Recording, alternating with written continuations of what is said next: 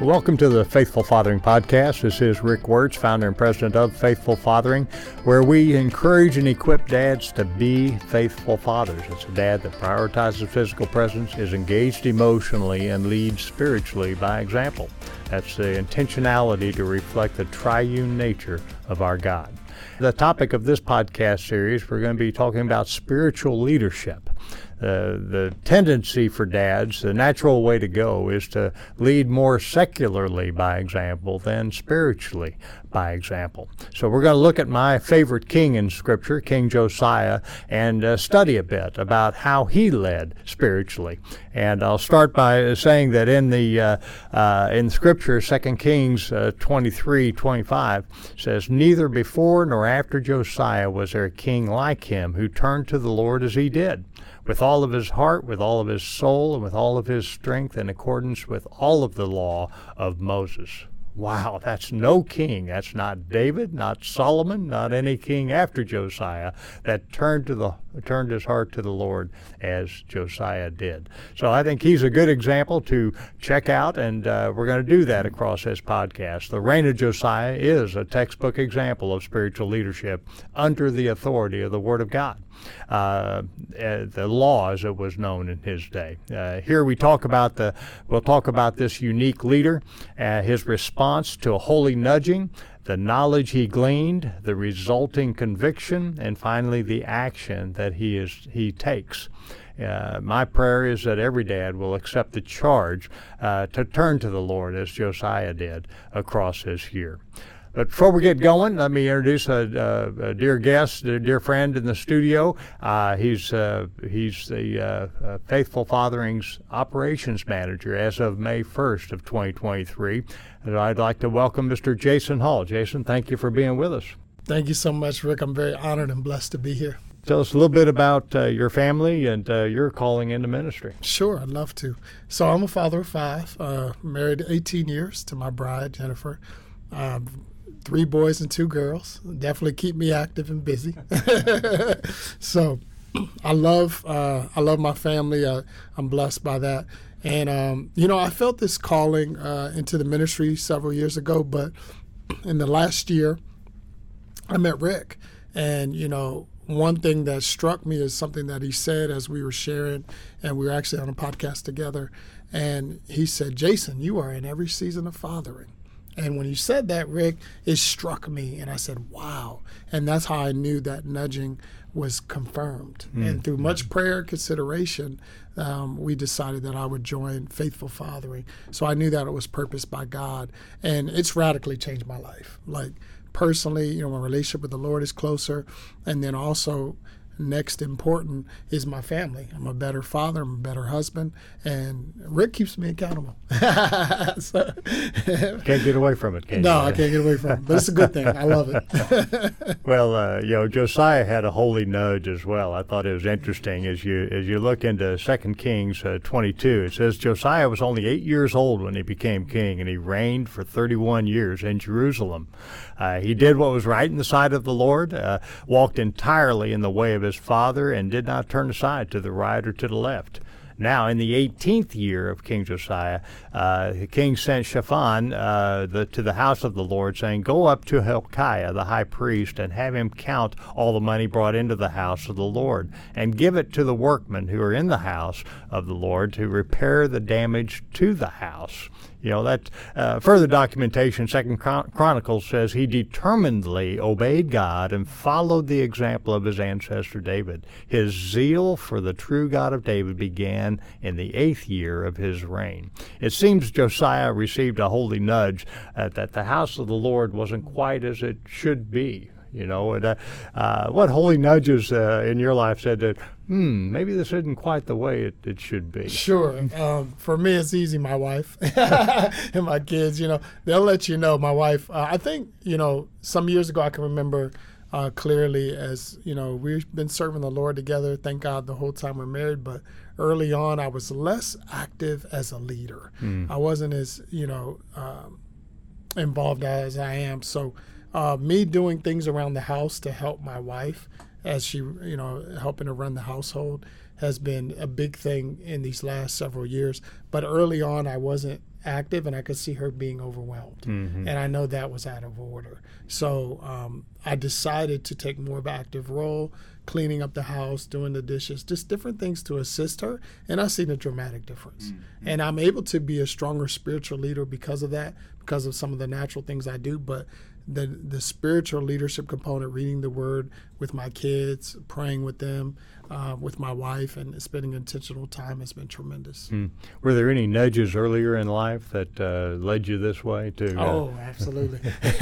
The most important nudge was when I was 23 years old, and I felt the Holy Spirit was in my life and trying to convict me to come to Christ. And I had some men that shared the gospel with me about Jesus Christ. And I was in church one day, and I was attending at 23 years old. And this one of the elders of the church approached me, and he said, "Do you know Christ?"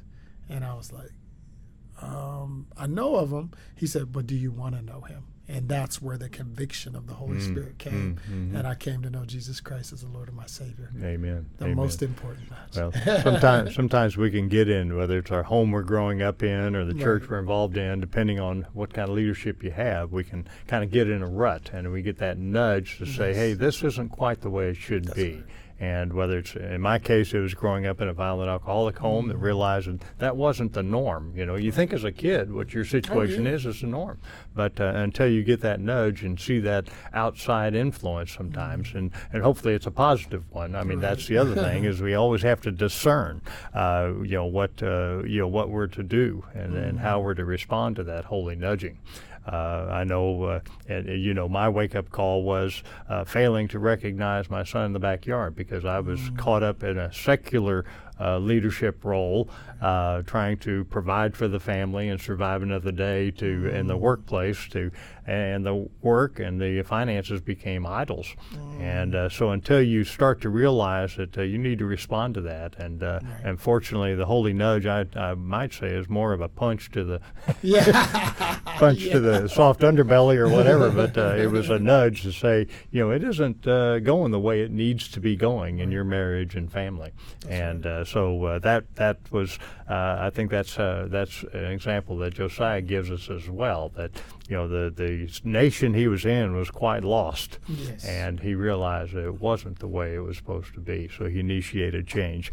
It's interesting to note that change didn't mean that he just started beating everybody over the head with the way they're supposed to be. He really started with a more measured approach to evaluate the status quo, which started with the house of the Lord. He realized that let's see what's going on in the house of the Lord, because we need to act on that to clean up a problem. Sometimes we have to get closer to home and maybe even look in the mirror to realize what the problem is.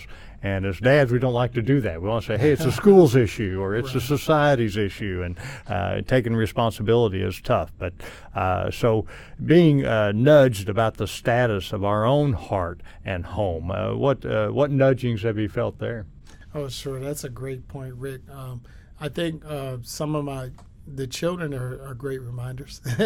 They will let you know, right? Because I remember one instance, my little daughter, one night, I wasn't reading her a book like I normally do and read her a passage of scripture. She's like, "Daddy, I need you to read the scripture. We need to pray." And I'm like, wow, she's 8 years old. So, it's like, oh, yeah, you're right.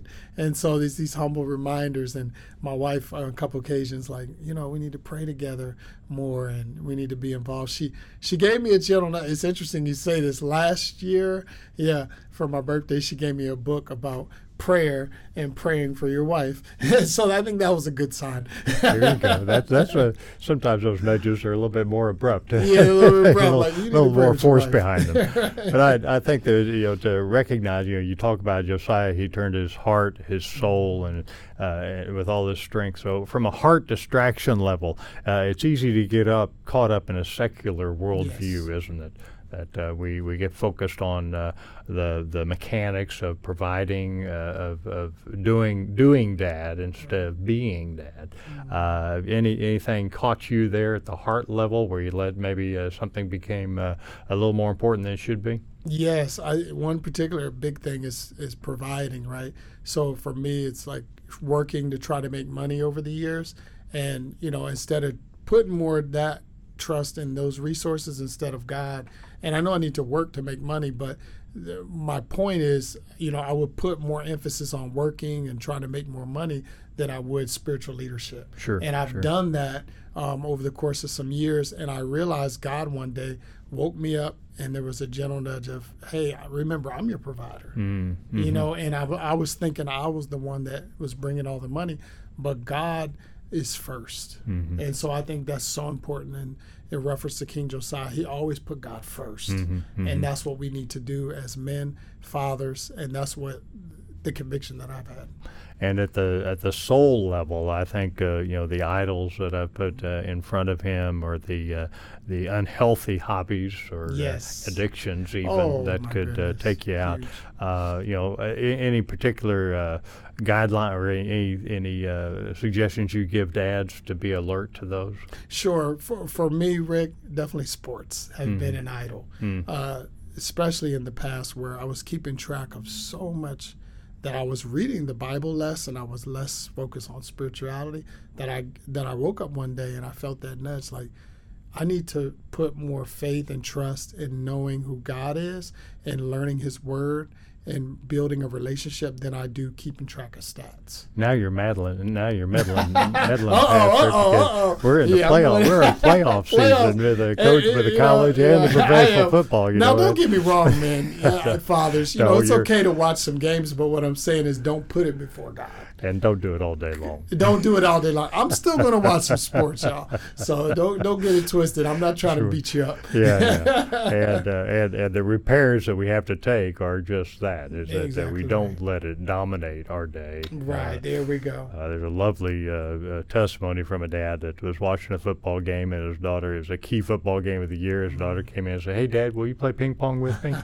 The game's just starting. But to his credit, he got up and went out and played ping pong with his daughter, and missed the chunk of the game. He said, "Hey, there's going to be a game next year." I like that. Yeah. The daughter is going to be 13 forever, right? So we got to make those repairs to the house, and that's essentially what Josiah focused on, was that he realized there were some repairs that needed to be done to the house. We'll talk about those a little bit more as we move on in the podcast series. But do you have what tips or encouragements do you have for dads listening that are struggling with discerning? Maybe they know it's a holy nudge, but they're just struggling. They don't really want to let go of a situation. What encouragement do you have for them? Sure, that's great.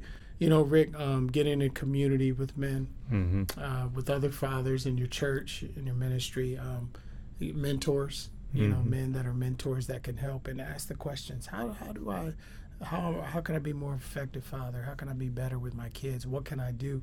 Also, just simple things like, a quick prayer or a book. What's cool about Faithful Father, and we have free resources on the website, and you can pull it up and you can see things that you need to do to help foster that relationship with your kids.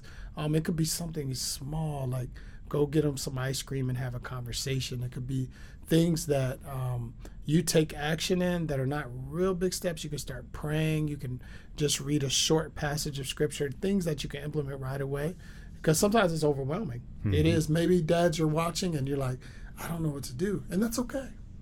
That's okay. One thing I appreciate about Faithful Father, I'm not here to beat you up. Right. Right. We get beat up enough. Yeah, we get beat up enough. It is all about encouraging and equipping dads. So I do encourage you that you mentioned in your church, that's really what our focus is, and what Jason's job is to encourage and equip core groups of dads within the body of Christ. So if there's a group of dads in your church you'd like to get together, then please reach out to us. But right now, we just encourage you to check out, you look close to home. And respond to those holy nudgings to create the environment that is a safe place in your own home for your kids to come to you for issues and for you to take the steps necessary to ground them under the authority of the Word of God. So, dads, keep up the journey. Stay tuned in for this full series, all the sessions of this podcast. But in the meantime, just keep on keeping on and lead your family spiritually by example. That's the dad you're called to be, and that's the dad the next generation needs. God bless. Godspeed.